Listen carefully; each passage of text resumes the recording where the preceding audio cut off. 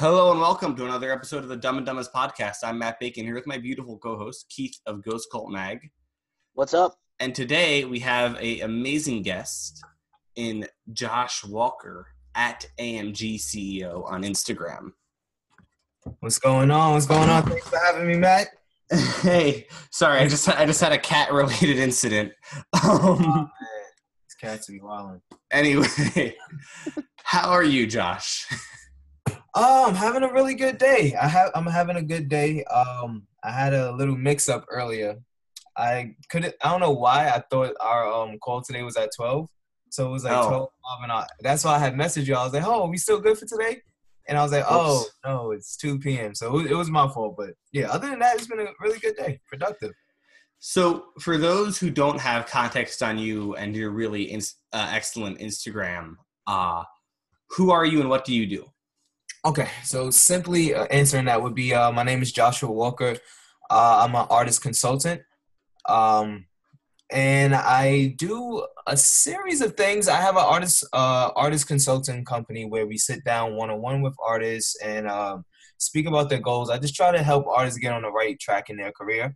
And then outside of that, I put out weekly videos every Thursday on just different types of tips that can help artists. So, yeah, different things varying. Let me see. The last video I put up was like networking and engaging your audience. Anything that artists can get and use for their career. And I try to make it as engaging and enjoyable as possible. But it's a quick wrap up of that's what I do.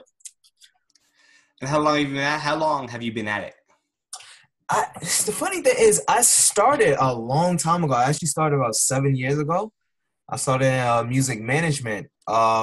But right now, it's a long story. But for me, just coming back and getting really consistent with it right now, it's been 6 months since I've been back at it. Okay. And what inspired you to get back at it? Depression. Don't want to kill the mood, but yeah, depression, man. Like, so I'll give you the short version of the whole story if you have enough time. Of course. Yeah, so I started out in artist management. I managed a few hip-hop artists and singers, and we did a bunch of cool things. From there, from artist management, I got into throwing events, open mics, curated showcases, things like that. And from that point, I got into school. So I used to bring music artists into schools to speak to kids in underprivileged neighborhoods. Oh, wow, okay. Just serve as what would you call it? Like a role model, because a lot of kids coming from quote unquote the hood, they don't get that. So I wanted to just do something that was positive, and I did that for about 5 years. Oh, and wow. then one day I woke up and the passion, it just wasn't there anymore. It was gone, and it was like, it turned into, all right, this is just a job for me rather than this is something I really, really enjoy. So from that point, Sure. I hit a depression for about 5-6 months, maybe even longer than that. But it was really bad for those months. And then I woke up one day, I was like, let me just try to get back to my roots. And it was consulting. So I set a goal for let me try to do 10 consults within the next 2-3 months. And it turns out I did about 15 my first month, and I've just been going hard since then. That's awesome. Thank you. Keith, I know you were looking pretty deep into some of Josh's stuff today. Yeah, man, Josh, great to meet you. Thanks for coming on. Love your story, and I love that you are actually super frank about your struggles and also your wins. And I think that's a really good place to jump in, which is I think we all in the music marketing and management game, we're all kind of interrelated, right? But there's a lot of mental health stuff that gets overlooked, and kind of you're not supposed to have a bad day. You're not supposed to take a day off. You're not supposed to do something good for yourself. So I really, as a person myself, that I've been very open about my own struggles, as has Matt, I really love that you were that's on Front Street. You know what I'm saying with you? Yeah. And that's really terrific, man. Thank you. First, I want to say, what's up, Keith? I didn't even say what's up when we started. So pleasure meeting you too, bro. But thank you for that. Thank you. Real talk.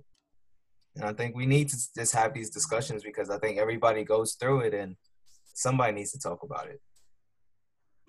Do you see that being a focus of what you do moving forward? Just bringing awareness to mental illness? Yeah.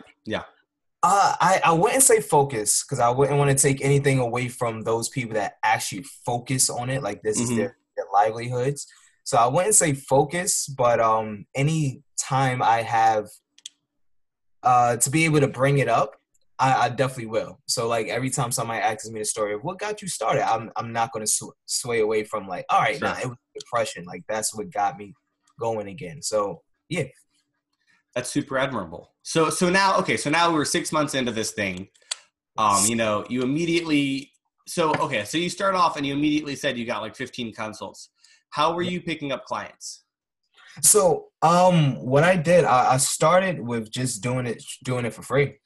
So I reached out to a few singers I knew, a few artists I knew, and I was like, hey, this is what I want to do. I don't know if it's something that you'll be interested in, but hey, I want to be able to sit down, let me analyze your career and just give you some tips. If you're down with it, let's do it. So the first few that I just really did like that, just reaching out to people. And then they started coming more, the paid gigs started coming in after, I would do these consults, I would sit down, put it on my story, and then have people give me testimonials and throw it up and just say, hey, if you have any other friends that's looking for something, just let me know. So it just kind of started like that and it grew like naturally. And then outside of the consults itself, I pride myself on always doing what you love and putting that out there, put positivity out there. If you want to sell something, it's not really about, all right, I'm sitting here selling consults. I'm not doing that. What I want to do is just put out information, valuable information that you can use. And if you see that, all right, Josh, you give a lot of valuable information, I want to talk further with you. Now, all right, let's go further. Let's sit down and set this consult up. But yeah, that's how it started out. That's really cool. Keith, I know you were going to ask something. I was. Josh, man, another thing that I really dig is, and I'm sure this is probably how Matt, who discovers most of our guests this way, that he doesn't know personally, is through social media. And you have a terrific vibe and approach to social media. Anybody that rocks the stories the way you do, I'm a big fan of. And yeah, man, and I like the consistency. What is your, and I'm talking specifically about Instagram, but I did check out a couple of your other things. What do you, like, what's your personal approach to social media as it pertains to your brand and your business? That's a great question. Like, I think the funniest thing is that I'm not a big fan of social media. And you wouldn't be able to tell that from my social media because I feel like it's just this space where like a lot of people look at it as this is reality, and I don't like that aspect of it. But outside of that, what I try to do is just have fun with it. So I get on there, and I'm all about just having fun, being as genuine as possible because I feel like regular people can see through like BS and people that just trying too hard. So I try to be as genuine as possible. I try to have fun. I try to just throw up as much content as I'm thinking about. And with the consistency thing, it's like a lot of content, especially the tips and advice that I put up on my stories, they're just thoughts that come to me. It's like, yo, I could use this myself. So how about I put it out there? Maybe somebody else can relate to it, and now they can benefit from just a random thought that came to mind. As for how I met Matt, I think I shouted him out. I forgot. I don't even know how exactly we met, but I know what sparked this me being on your show is just I shouted him out because he commented on one of my videos, and I'm really big on just appreciating any type of support that you get. So it's like you have to just shout people out. You need to just give credit where credit's due because 100%. Yeah, and that's how I met Matt. And I was like, yo, Matt, thank you for watching my video. I think he just commented. I was like, I appreciate it, brother. And then he shot me back a video. It was like, oh, man, like, I appreciate you for even taking the time out to shout me out. And I was like, yeah. And it's like vibes. It's like you go for people vibes and just have fun with it. Yeah. Absolutely. And the thing is, like, I see that happen at, like, our level, and then I see it happen at very high levels. And it's just, like, what it needs to be. Yeah. You know what I mean? The one that always really struck me was Jessica Pimentel from Orange is the New Black. once introduced me to someone and said, "Oh yeah, this is Matt. We work together at this radio thing." And I was like, "Wait a second. You're like famous. I'm some asshole. That's way too nice of you." But like, if she's gonna do it, we need to do it. You know what I mean? Exactly. Yeah. Yeah. And that's nice of her. And and that's the thing is like, I don't think that was like for her thinking that wasn't like some strategic move. Exactly. She's just Her being cool. Yeah, just being a dope individual, man. If you be dope, then other people would shout you out. Yeah, that's it. So, what were you like as a kid? As a kid? Yeah. That's a dope question. I never heard that before. I stole it from Gary Vee. Shout out to Gary Vee. What was I like as a kid? As a kid, I was a nerd, man. Like from elementary school, I know I was straight A student all through elementary. Junior high school, I used to be a little bit more talkative. Then high school came around, it was more like, I definitely wouldn't classify myself as the cool kids at all. I was just like an average kid, hung out with a small circle, and I don't know. That's a great question. I know I still had the same personality I have right now, like outgoing, just pushing positive vibes, talkative to an extent. I was more shy when I was a kid, but yeah, I don't even know if I'm answering the question right, but yeah, I think those would be a few things that can describe me as a kid. Because like, what kind of stuff were you into? Oh, good. I was definitely into football and sports. So I played football in high school for like 2 days. But outside of high school itself, I like to play football and basketball and even volleyball, hockey, any sport that was in gym class, that was fun. Can I say Yu-Gi-Oh! And Pokemon? Yeah, I mean, fuck it. Yeah, I was into that. Yeah, I was into Yu-Gi-Oh! And Pokemon. Like, not crazy, but I enjoyed a good duel from time to time. What else? Video games. I was a big video game head. Video game, Call of Duty, Grand Theft Auto, GTA. Yeah, video games, sports. Did you feel any of this ended up informing, like, how did you get into music then? So it's funny because music was never like, I tell people all the time, like, I can't sing, I can't dance, I don't play instruments. I'm not like that type of creative person, but that's one thing I didn't even bring up. Like, I did listen to music a lot, and I always felt like music was the one thing that can change your whole energy and vibe. Like, if you were sad, you can listen to certain music to make you even sadder, or certain music to make you happy. And like music, I guess, that's one thing. I always had my headphones on, always was like downloading music back when you download back then. But it's like, yeah, I would love to just put music on and just vibe out. So were you involved in music piracy? Yeah, I would say yeah. What the heck, dude? I was deep in it. I don't even hide it anymore. Yeah, I would say 100%. At least a couple hundred songs. My iPod was yeah. Yeah. How did that end up informing your strategies for like music stuff later on? The fact that I used to download music? No, the fact that like for me, the piracy thing like has impacted just how I view the music industry as a whole. Just because like that's how I came into music, and I was curious if you had something similar. No, I wouldn't say it was like a big factor. Okay. Yeah, I never thought about it as a big factor like that. Mm-mm. Just for the record, in case the NSA is listening, or the FBI, or any other FCC, downloading is not illegal, despite the misnomer of illegal downloading. What is illegal is uploading copyrighted material to share widely to others. For the record. And for the record, I genuinely believe you should be uploading. Really? Yeah, that's not what this episode should be about.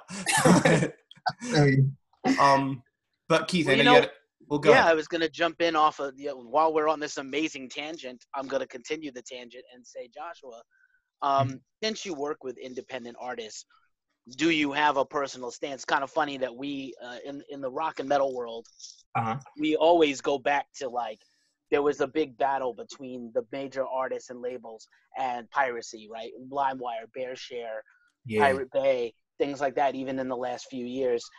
And it seems like the industry guys were all right, correct. You know, it's kind of funny now. The guys who used to run the Pirate Bay are now the CEO and the CFO of Spotify in Sweden. Yes. And so I wanted to get your take on that, because you do work with independent artists who definitely would hurt if people was, you know, on one hand, I know we're kind of in a mixtape culture again, which I love because that's my background as a kid, as a rock fan. That's how I got to learn about new music, was sharing mixtapes around the world by pen pals. But like for you, you work with really independent artists you consult them, and they would get hurt. Like on one hand, there's the SoundCloud kind of culture where like, yo, share this SoundCloud link. But on the other hand, does that hurt sales? So I wanted to kind of get your opinion. Since we're talking about it, let's get your opinion. Yeah, I think that's a great tangent to continue with. So I think it's part of the culture. I think it's part of the culture. And as a music art, what I would tell a music artist if I was like doing this back in that time, it's like you just have to deal with it. That's how people get their music. And you have to figure out a way to maneuver around that. You see what I'm saying? Like we have streaming, we have I know a big thing is just doing shows, and that's how a lot of artists, they make majority of their income is straight doing shows. So it's like you can't sit there. I would never tell artists to sit there and just be upset about the culture just being the culture. This is how people get their music. A lot of people don't have $1 to spend. Back in iTunes Day, $1 to spend per song if you want to get like 300 songs from your favorite artist. And you have to find a way to maneuver around that. And I think that would be my biggest thing on it. It's just finding different things. Just don't cry over spilled milk and just keep pushing. That's a really good take. Yeah. Because go ahead. No, go ahead. No, I'm just going to say, to end that off, is like you can't change it. You can't change that. You can't change how the industry moves and how the consumers work. And I think your job is to put out that content. Obviously, if you connect with your audience on a level where they really trust you and appreciate you, you can say, hey, please, like, you can explain to your audience, this is hurting my bottom line. And if you download my music like this without like buying a CD or whatever, that hurts me. And I'm not going to be able to put out more content that you can consume as a local artist. And I feel like if you really have a strong fan base, now you're going to see your fan base actually step up and purchase your music. I just, for example, like, I have a favorite, what do you call it? YouTube travelers. Their name is Kara and Nate. So their journey was pretty much to go visit 100 countries, right? And they got to their 99th country last month. And for their 100th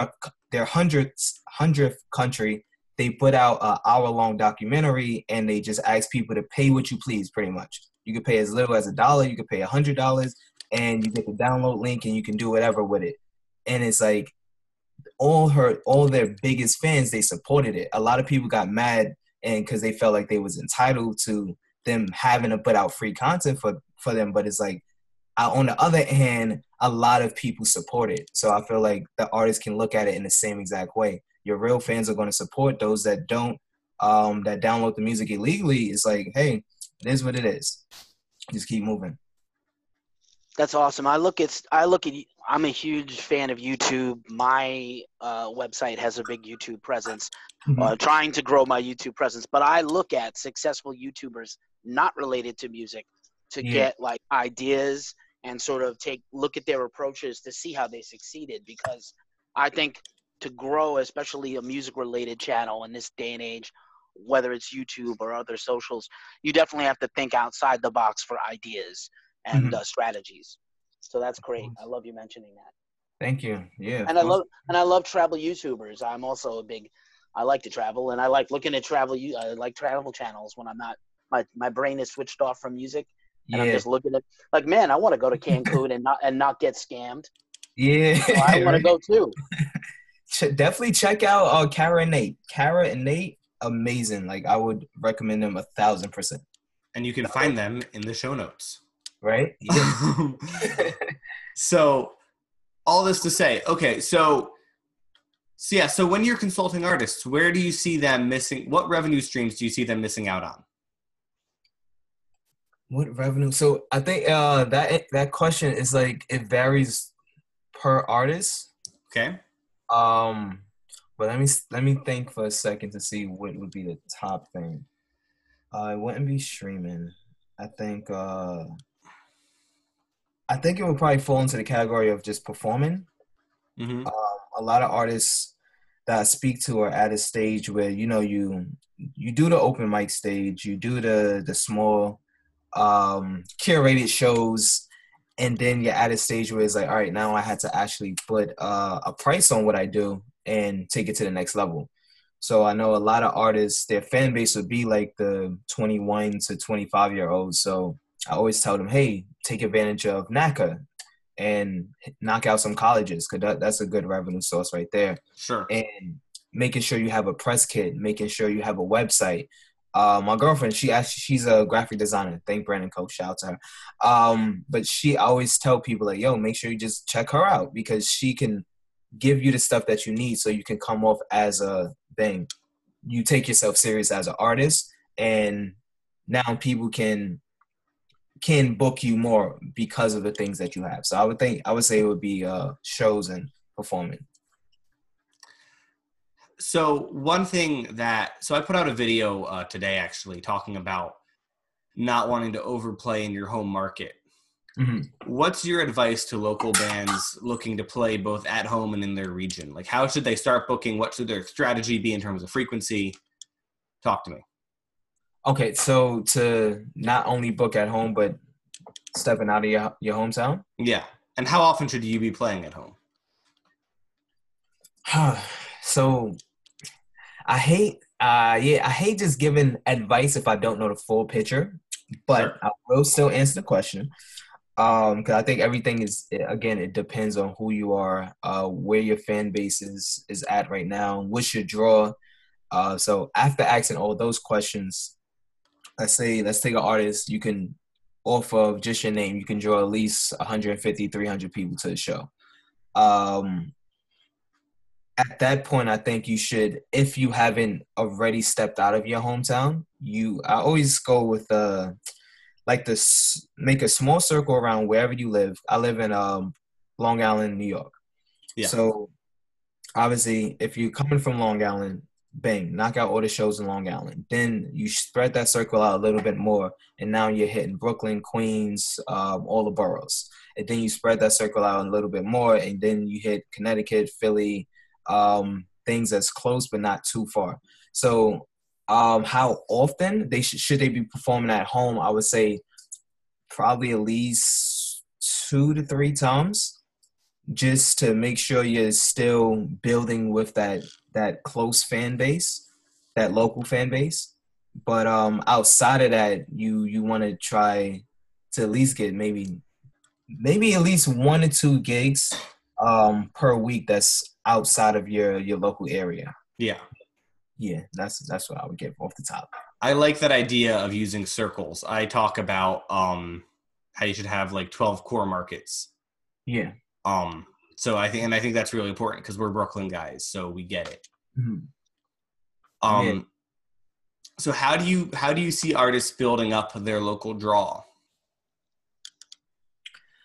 Just networking, going to these events, meeting people. And not only if you're going there to perform, because performing at these events is one thing, but you just want to be in the area, be in the circles. One thing I try to do all the time is know the circle that you're in, but you cannot stay in that circle. I try to drill that into people's head. You cannot grow within just one circle. There are so many circles. Let's take from heavy metal to R&B to just pop. Like there's so many small, even in hip hop, it's like it's so many small circles, but they're multiple. And your job is to find them. Your job is to expand. Your job is to always be asking around and not just do all the shows that's in that circle, but also other people's shows. And that's how you just expand your network, and that's how you build your local reach. Accessing adjacent markets, basically. Yeah, 100%. There you go. Keith, I think you had something to say about this, right? Well, this particular thing for sure, I think, you know, I think maybe one of the things that I think in the blind spot for most artists is the big picture. The fishbowl is easy, right? What's around you, what's your surroundings, what's the 3-month plan? But I think it's valuable to have somebody like a Matt or a Joshua help you see the 12-month plan. And I think I see the opposite. I see people very myopic with tunnel vision and not able to see the distance game, the long game, right? And so how do you, when you have clients that don't see the long game, how do you get them to see and accept the long-range planning? Long range. So how I like to see it is 1 year. I always tell people to focus on 12 months. I think that's a solid, like you were saying, that's a solid, it's close enough that you can envision it and you have room to change things along the way, but it's not like long enough for you have to, all right, where am I going to be at in 5 years? That could be a hard question to answer for a lot of artists. You can have a general sense, but if you say specific things for 5 years down the line, you never know what changes. And I like to always give personal examples. Like my foundation when I started back was consulting. And my goal for the 12 months was to do 100 consults within 12 months. And as I continue to do it more and more, and as I continue to do other things in my field, which was putting out the weekly videos. The weekly videos is not that I just hopped over, oh, I don't want to do consults no more, let me just focus on something else. But I really enjoy doing the videos. I really enjoy the amount of people that it can reach. I really love being able to give that advice that stays in the world forever. Like literally you can 3 months down the line, next year, 12 months, you can still look back on advice that I gave 2 months ago and it'd still be solid. And if not, then I can do it again. So it's like knowing your focus, but also leaving a room for change. And I would tell artists to always focus on the 12 months and have 5 solidified goals.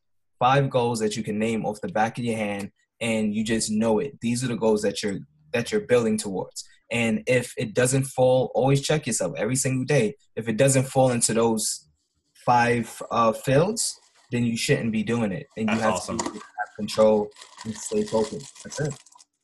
That's awesome. That's like, there's a Warren Buffett thing where he's like, make a list of your 25 goals. Now cross off all but the 5 most important. Those are the only things you should care about. Yeah. That's crazy. I think that's, yeah. What were you saying, Keith? Oh, nice. That's amazing. Okay. I would totally fail at that because I have like a list of 1,000 goals. And I doubt I could get it down to like 100, just like my end of year top albums of the year list is impossible. Same kind of thing. Yeah. You can do it, Keith. I know. Thank you for believing in me. What was your album of the year last year, Josh? Album of the year? I know that's like out of left field, but I'm curious. Yeah. You know what's funny? I really love an artist. Her name is Chelsea Cutler. She kind of does, I wouldn't even know what type of music to put it categorized. But she's not a mainstream artist, and she's like just coming up doing like Coachella, like small show, like bigger scale shows for her, but she's not mainstream. But yeah, she had a album called, I think it's Sleeping with Roses 2, and that's one album I could literally play again and again and again and love every single second of it. So that would be my personal album of the year. Ooh, okay, we'll check that out. That will also be in the show notes. Now, okay, so now you personally are not a fan of social media. Where do you see it fitting for your artists? I'm not a fan, but it's important. So it's like, even though I'm not a fan of it, I still understand the importance of it, and I use it as such. And for artists, I would tell them, hey, you have to use social media. I was just telling this to an artist the other day. Like he said, oh, I don't have social media, I don't have Facebook, I like to do things old school. And I'm like, that's cool, but it's just like the time that we live in, it's like the things you do on social media helps get you more opportunities in the real world.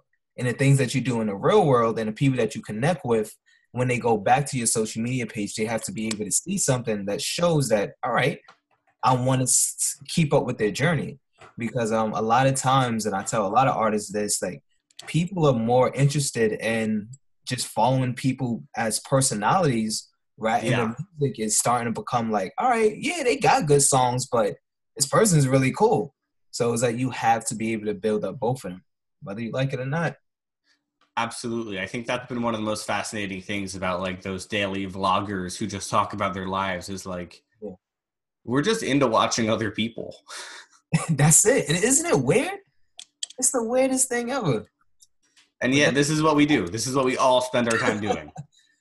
It's fun. I saw a meme the other day and it was like, in like 1980, if a time traveler came back and told you that in 2020 we would have a piece of metal in our pocket that can look up, that has all the answers to everything, every question known to man, and we use it daily just to look at cat videos online.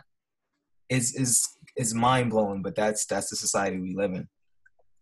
And yeah, and I kind of love it for that. I like looking at cat videos online. Yeah, I'm getting a good cat video here and there too.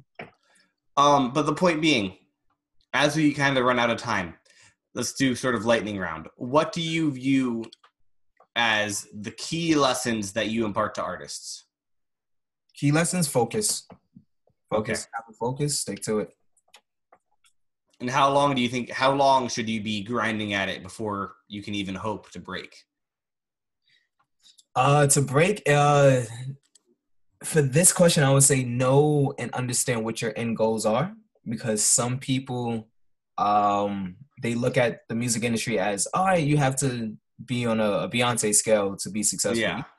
It's whatever your personal goals are. So I wouldn't even look at it as like, all right, you're working to break, you're working just to be happy. As long as you're happy in your career and you're where you set that goal to be, then you're good to go. Absolutely. Very well said. Any other words of wisdom to impart upon us? Words of wisdom. Words of wisdom for Keith. Get those 5 goals solidified, bro. Get those 5 goals solidified. And I have I call it my Make It Happen planner. I'll send that to you too. It like breaks down how you just idea flush, get all your ideas down on paper, and how you choose the specific 5 you want to work on. Then you figure out your why and your how. I can send that over to you. But yeah, make sure you have your goals lined up and just keep working. Make sure you're happy. That's it. Well said. Keith, do you have any final questions? No final questions, but I'm going to give a shout out. What's a real game changer at Joshua's website is the artist evaluation tool. And I just want to say our other co-host who is not on the call with us, Curtis, frequently complains to me about how he doesn't have a process to not only figure out who he should work with, but that also helps artists. And dude, I'm going to point him to look at your tool, because I went through it a little bit and I was like, man, this is not only helpful to potential clients, it's super helpful to you to weed out the wheat from the chaff, you know? True. Thank you. Nice work on that, bro. I appreciate it, brother. This has been Dumb and Dumbest. You have been listening. Thank you, Joshua Walker, for coming on the pod. Thank you guys for having me. Make it happen, people. Are we done? Everything is terrible.